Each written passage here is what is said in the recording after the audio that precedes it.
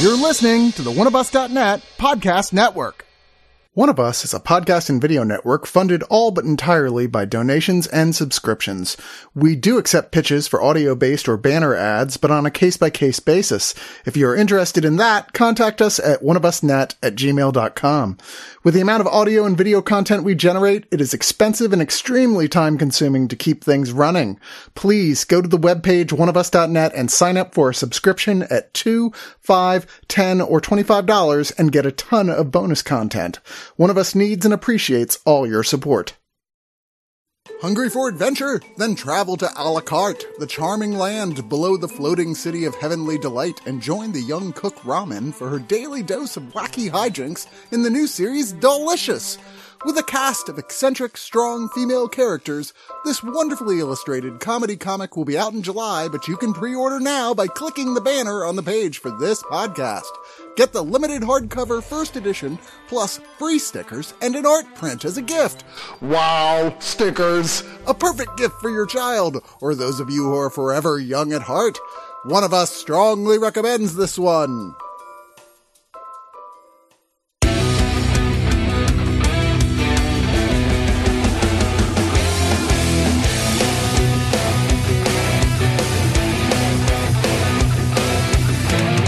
You know, I was excited as the next Marvel fanboy when they announced that, yes, Marvel, under Kevin Feige, not under the previous administration who were handling Marvel Television, Marvel Studios proper were going to make TV shows with the stars of the movies on Disney+. I was just beside myself happy. And I've been excited about all of them, but none of them I've been anticipating as much as Loki. And why is that, you ask? I kind of got a man crush on Tom Hiddleston. Who doesn't? He's got those luscious locks and that smoldering cheekbone. I am 100% lesbian, and yet he could get it. Yeah, say I'm heterosexual, except for when it comes from really almost any given person from Asgard. That's a decent metric. Somebody said if there's a female Loki played by Tom Hiddleston, it would still work. And I was like, yeah. I mean, even if they're amphibians. Loki's death was actually the one that kind of hit me the hardest in Endgame. I was like, oh man, not Loki, no! Love Loki so much. He's like the best villain, and they've made him into this interesting multidimensional character. I was really excited. So this show going, all right, well, we saw in Endgame there is a version of Loki that escaped in another timeline. So that version escaped, but not for long, because it turns out there's this big impersonal, very sort of drudgy corporation called the TVA, the Time Variance Authority. Anytime someone screws up a timeline and causes a parallel timeline to branch off, they go, and they grab them up, they call them variants, and they usually kill them. Do they? We'll get there, but they erase them, they zap them, they dissipate. This is the just past the first Avengers movie Loki, who's totally full of himself. He hasn't learned not a goddamn thing. He's extremely arrogant. He's a straight up villain. They realize, okay, we're bringing Loki back for sure, but nobody really wants just totally evil Loki back again, do they? Don't we want the kind of I got my shit together Loki? Well, the point of the show, one point of the show, is to kind of get him there again, because he is forced to kind of be humble as he realizes he's really so powerless in this place that even the Infinity Stones in this particular dimension that he's trapped in are nothing. They're like paperweights. Magic doesn't work. He has no powers at all. And he is kind of getting on the good side of an employee there, played by Owen Wilson, Mobius M. Mobius. He's the agent of them, and he has decided he can get Loki's help because they're searching for a variant that they take a while to actually name that is causing all sorts of trouble, killing their agents, and they just can't seem to catch him. So the deal is kind of like, look, we won't dissipate you, but you gotta help out. So begins a weird friendship, much akin to, as the writer of the show called the two leads from Catch Me If You Can. He's sort of based their relationship on that. It's like the mutual respect. They kind of like each other, but the chase must go on. Loki is 6 episodes of sci-fi wackiness that ends up being, of all the shows so far, the one that most firmly, it's the setup for Phase 4. But before we go any further, joining me is Ben. Howdy, hey, time people. Jordan. Why, hello there. And Tessa. What? Hi. Look, we are burdened with glorious purpose to review this show. Exactly. Everyone has been passing around the tweet that Elon Musk put out, and fuck Elon Musk. What'd he do? He basically just said, oh, I love Loki. It's just like a live action Rick and Morty. And everyone's like, no, it absolutely is not. Is this the first science fiction thing you've ever seen? But to be fair to him, which I rarely do, the actual guy who's showrunning the show, Michael Waldron, he was one of the head writers on Rick and Morty. So he's also writing the next Doctor Strange movie. One particular idea is just stupid, and it should never be attempted. Helping out your variants. I'm kind of with Loki. If I met my variants, I'd just want to hang out with them, party with, and have sex with a few of them. No. Loki's the exception. That's good. It's the other motherfucker. One of my favorite actresses right now, Gugu Mbatha-Raw, plays Ravonna Renslayer, who is one of the TVA agents who used to be a hunter, but now she's like a judge, and she's overseeing this variant investigation that they've got our Loki help reluctantly out with. There's Wunmi Musaku as Hunter B-15, which is basically of all the hunters, the only one we're given a lot of personality for. Tara Strong voices Mrs. Minutes, which is sort of this animated, old-school, anthropomorphized clock mascot that has like a southern drawl, but it's basically their communication with their computer system. We'll get more into some of the other really big names that appear here, but I don't want to get into them until we reach that point. I go, okay, now this is spoilers going forward, which won't be long because it's hard to really discuss our feelings about this without getting into the second half where shit really gets moving. But I will say right off the bat, I thought this was just tremendously entertaining. So watch it first, come back and listen to this review. This is my favorite bit of TV for this year so far. It's also my favorite of what the MCU has offered to Disney Plus. It is just so exciting. Even the details, like the music on this show is phenomenal. Hey, theremins are coming back in style. Watch out. Me and Jordan are going to buy stocks on theremins, so hard. The production design, whoever did this and Legion on FX, that's how I want my dream house to look. A step up from how the TVA looks in the comics, which is like the most bargain bin Captain America cosplay you could get. I don't think I've liked a bit of superhero television this much probably since the prime of Legion. When that series came out, it was just such a change to what superhero TV was, and also TV in general, because that show's trippy as fuck and I love it for it. But Loki plays a little bit with that, keeps it a little bit more grounded for some of the general audiences, but has so much fun with it. I mean, the TVA here, they seem to have based it largely off of like Control, the video game Control, in the oldest house there, where everything is just very square and 1950s. The old house. Very much like foreboding stone pillars and such. I would also say Terry Gilliam's Brazil for that out of nowhere fantastical setting where there just happens to be bureaucracy, which is the only time I think bureaucracy works. That and The Wire. Where the hell has this Owen Wilson been? He didn't say wow once. Although you should have gotten at least one wow. I spent the whole show going, wow. Come on, say it. Say it. We're never going to drink if you don't say wow. Say the line. He makes like the best bromance we've seen basically since Korg and Meek. Yeah, agreed. That is definitely the heart of the show in many ways. And I feel like in some ways it suffers when they're not together on screen, but then they do introduce another person for Loki to play off of a little later on in the show. And we'll get to that in just a minute. That sort of becomes for the middle to late period of the show, the replacement person for him to play off of. Owen Wilson is no question at his strongest here. He's been in a very, very long time. And I do desperately hope they find a way to bring him back in other stuff. Let's hit that mark and go, all right, so we all said we really, really liked it. If you don't want to know any spoilers, you should leave right now.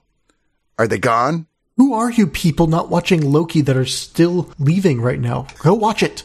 This is the best MCU TV show since Daredevil. Go get on it. I don't know about that. I actually like all of the Disney Plus shows better than all of the Netflix shows, but that's me. Same. This is really, really great, and it's the best of the Disney Plus shows taken as a whole, although I think all of them have been really good. Going on to the spoiler, so they figure out who the variant is they're chasing, and it's another Loki. In fact, it turns out that Loki variants are regularly an issue for the TVA and God of Mischief. Pop up quite a bit. And by that, I don't mean Lokis that are played by Tom Hiddleston. I mean Lokis that are like, look like infinite parallel universes, like other Earths, other Asgards. So there's any number of different versions of Loki. The one they're chasing happens to be a very attractive young lady who prefers to go by the name Sylvie, that is played by Sophia Di Martino, who apparently was like a huge search to find her. They like went through a lot of people before they like right when they got her, like her first interview, they were like, that's the one, we got her. Given how there have been young Avengers characters heavily introduced in WandaVision with her kids and with Eli, aka Patriot, in Falcon and Winter Soldier. Then later we get Kid Loki, who's a minor character to be sure in the length of this show, but the way this ends, it's entirely possible we're going to see Kid Loki again, although I'm much more excited for Alligator Loki myself. But a Croaky? Crocodile Loki? Croaky? They openly admitted that Sylvie is like a mashup of Enchantress and Lady Loki. Like, she's kind of like this weird amalgamation. And I'm sure a lot of like diehard fans are going to maybe be upset about, but some might be a bit more forgiving because it really, like Jordan said, it works. If you're going into adaptations of a previously existing continuity that constantly changed and retconned and did different stuff over the space of like, geez, I don't even know how long, like 60 years or something, 75 years, then you're being a kind of queenie. I don't know what to tell you. It's like, I love the version of female Loki that was in the comics for a while. I think Straczynski was writing those, but I don't require this to be exactly that same one. And plus, we are talking about infinite versions of Earth and Asgard going forward in the MCU, at least through phase 4 now. So who knows who the fuck we're going to see. And I thought using this to bring in Enchantress was clever. That character has its own baggage. It might just be a backdoor way of basically making Sylvie the Enchantress, even though she is technically an alternate Earth Loki. I really love in the first episode, there's so many Easter eggs in this. So many. There's a really nice shout out to Scream in the first episode where Loki threatens that one worker at the TVA named Casey. And he says, I'm going to gut you like a fish, Casey. Yeah. And that's a Scream quote. I felt bad for Pillboy. He just got his life together and suddenly Loki's going to kill him. Yeah, Eugene Cordero. Yeah. I love his characters. Like, what is this? It's a tesseract. It's very important. He's like, looks dumb. Sounds dumb. Although I feel like, Chris, you understated how humbled Loki was in that first episode because he just got fucking humbled. He's just like, what the fuck is happening to me? And then when he gets his little victories, like, there's basically a Tommy Boy scene with him and Owen Wilson that is the funniest damn thing. He's the master manipulator liar. And what do you do when you're in a world where you're regularly encountering people who are really better at that than you are? And it's kind of through the length of the 6 episodes, his character arc is very similar to the way it is across the entirety of the MCU films, where you're like, you can't trust this guy. You like him, but you can't trust him until finally you're at a point like, oh shit, he's actually being sincere this time. And no one wants to believe him. Boy who cried wolf. Yeah, exactly. As we get towards the end, we find out that when you get zapped by their little prod rods that dissipate you, make you look like you're disintegrated, you don't in fact disintegrate. You go to the end of the universe where there was no restaurant, and I was very upset about that. The void. I'd call it the cosmic dumpster. And there's, shit from all over. There's a lot of in-jokes. There's like a big battleship that drops at one point in a big scene of that gets taken out by the custodian monster that comes and just sucks up all the energy of all these things taken from variants. And the ship was the Philadelphia experiment ship, which I thought was really not even a Marvel thing. My favorite was the Trog cameo. Oh, which was Chris Hemsworth voicing. Yeah. I think the 5th episode and the 6th episode, it's a really tough throw up between those for me because everything they layer in that 6th episode is the great payoff for everything else. And it's layering so many new things that are still going to come up. Like, we get a villain that we've been hinted at exists, but had no idea in which regard, that I think just killed it. Like, a guy in a show that I think every single person was bringing their best A game the whole season long starts stealing scenes from the cast. And I'm like, dear God. And to get there, basically, Sylvie and Loki figure out, the so-called timekeepers, the ones who are running this, they don't even exist. So who's actually behind this? And they both get zapped and wake up in the void and go, oh shit, okay, well, this place is lousy with Lokis, including my favorite, Richard E. Grant, playing classic Marvel Comics Loki with the giant horns and everything. Only he could give a performance that powerful and raw, looking like that. Wearing a gold diaper. Who Whoopie gravitas going out the ass. But there's a whole, for those of you who love multiverse things and jokes throughout the history of Thor, which has always been kind of a goofy, fun comic book playing with ideas like this. There's been multiple different Thors, multiple different other characters. A lot of those things pop up in here. The episode in question when they first appear there's just so many Easter eggs, like it's at every turn. So they battle their way through there. They have to fight the monster. They go through the monster. And yes, as Ben was saying, they find the final adversary, the castle, the mount, the end game. And that adversary is the wonderfully cast Jonathan Majors, who was the lead in Lovecraft Country. He was in the lead in Last Black Man in San Francisco. He is just tremendously good in Defy Bloods, but I've never seen him do comedy before, really. He's our second Lovecraft Country alum, because we have Wunmi Mosaku and she's Hunter B-15, and she's great in this. I love her. She plays Ruby in Lovecraft Country, and she's great in that too. I think Jonathan Majors is the best cameo. He should get a nomination, just like Don Cheadle.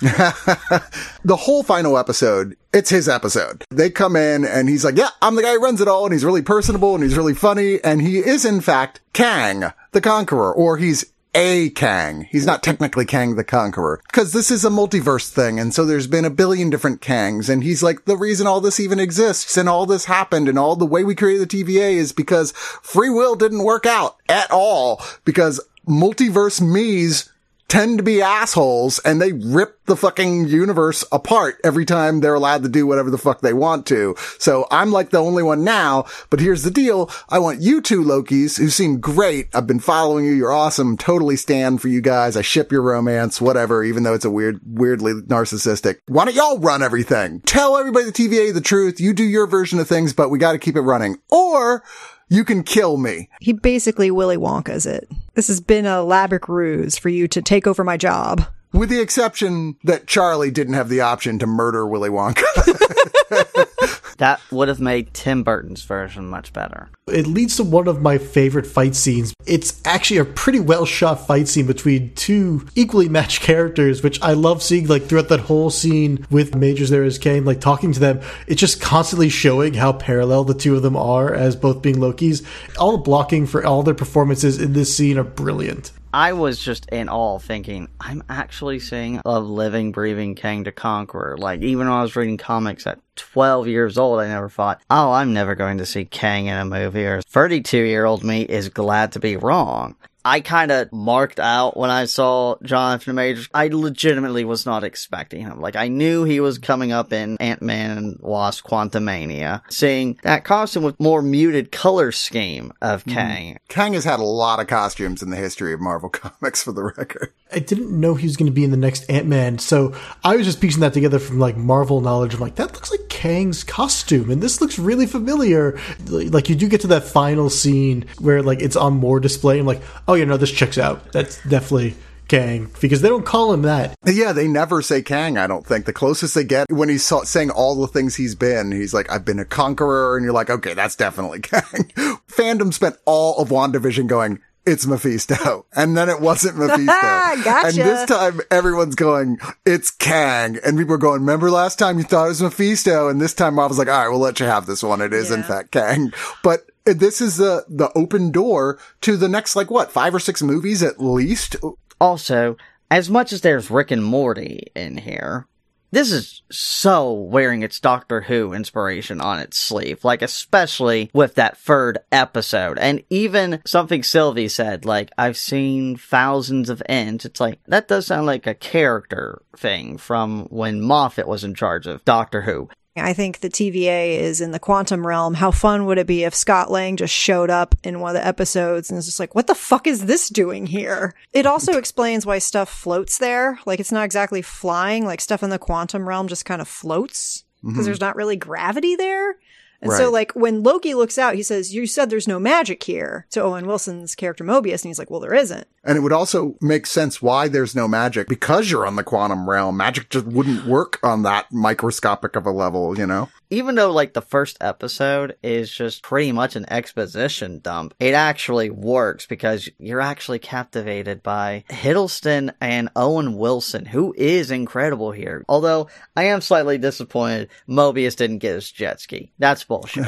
Not yet. We get season 2. Still possibility. That was the biggest surprise of the whole thing, because all of these, Yes. they've kind of said they're kind of one and dones. And that one is the one they're like, no, they'll be back. Although I wouldn't be surprised if the next season of Loki takes place after several more movies. And they're like, okay, now here's the other thing between things that we have Loki doing. Yeah, but Chris, time is an illusion. We got to move on to final thoughts. We're going to get started with Ben. It almost definitely is the best thing Marvel has put out into at least the TV universe. Maybe the best thing they've put out since Endgame or before. I just adored this. Every week running to watch it. It's just really a pleasure, especially if you love time travel shows. Like we talked about Doctor Who. If you love Doctor Who messing with time and all that weirdness, if you love temporal weirdness and magic, if you've ever enjoyed Tom Hiddleston as Loki even a second, you'll love the hell out of this show. And if you don't love it, I don't want to talk to you. You're not my friend anymore. Go away. Wow. I let people ride on not liking Ragnarok. Not going with that here. I'm sorry. So no, I'm going to give this 9.5 out of 10 really great mustaches that say wow.